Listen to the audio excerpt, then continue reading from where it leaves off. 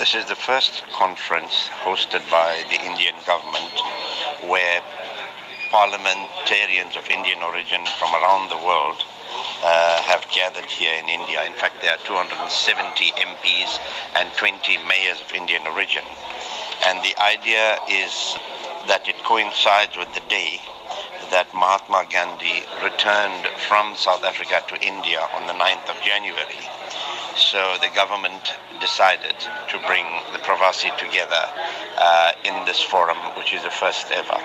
What has been the response from Indian Prime Minister Narendra Modi to the visit by the South African MPs?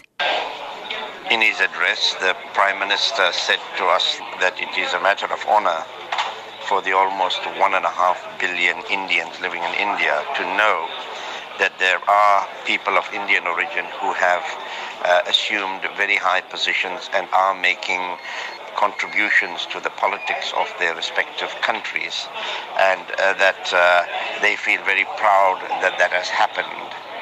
How important is this kind of event, especially for parliamentarians, to network and get together through the Pravasi Bharatiya Diwas?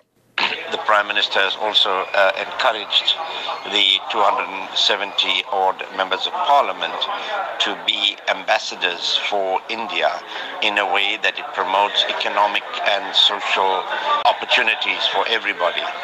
He respects the rights that we are citizens of the countries that we come from, but believes that even though our ancestors may have left the shores of India over 100 years ago, they would have left parts of their hearts and souls in India, and that it must be an emotive moment for us, members of Parliament, there are 6 of us here, to come to India. And he is quite correct in that regard, because although we are South Africans first, there is this connection with India that we cannot divorce ourselves from.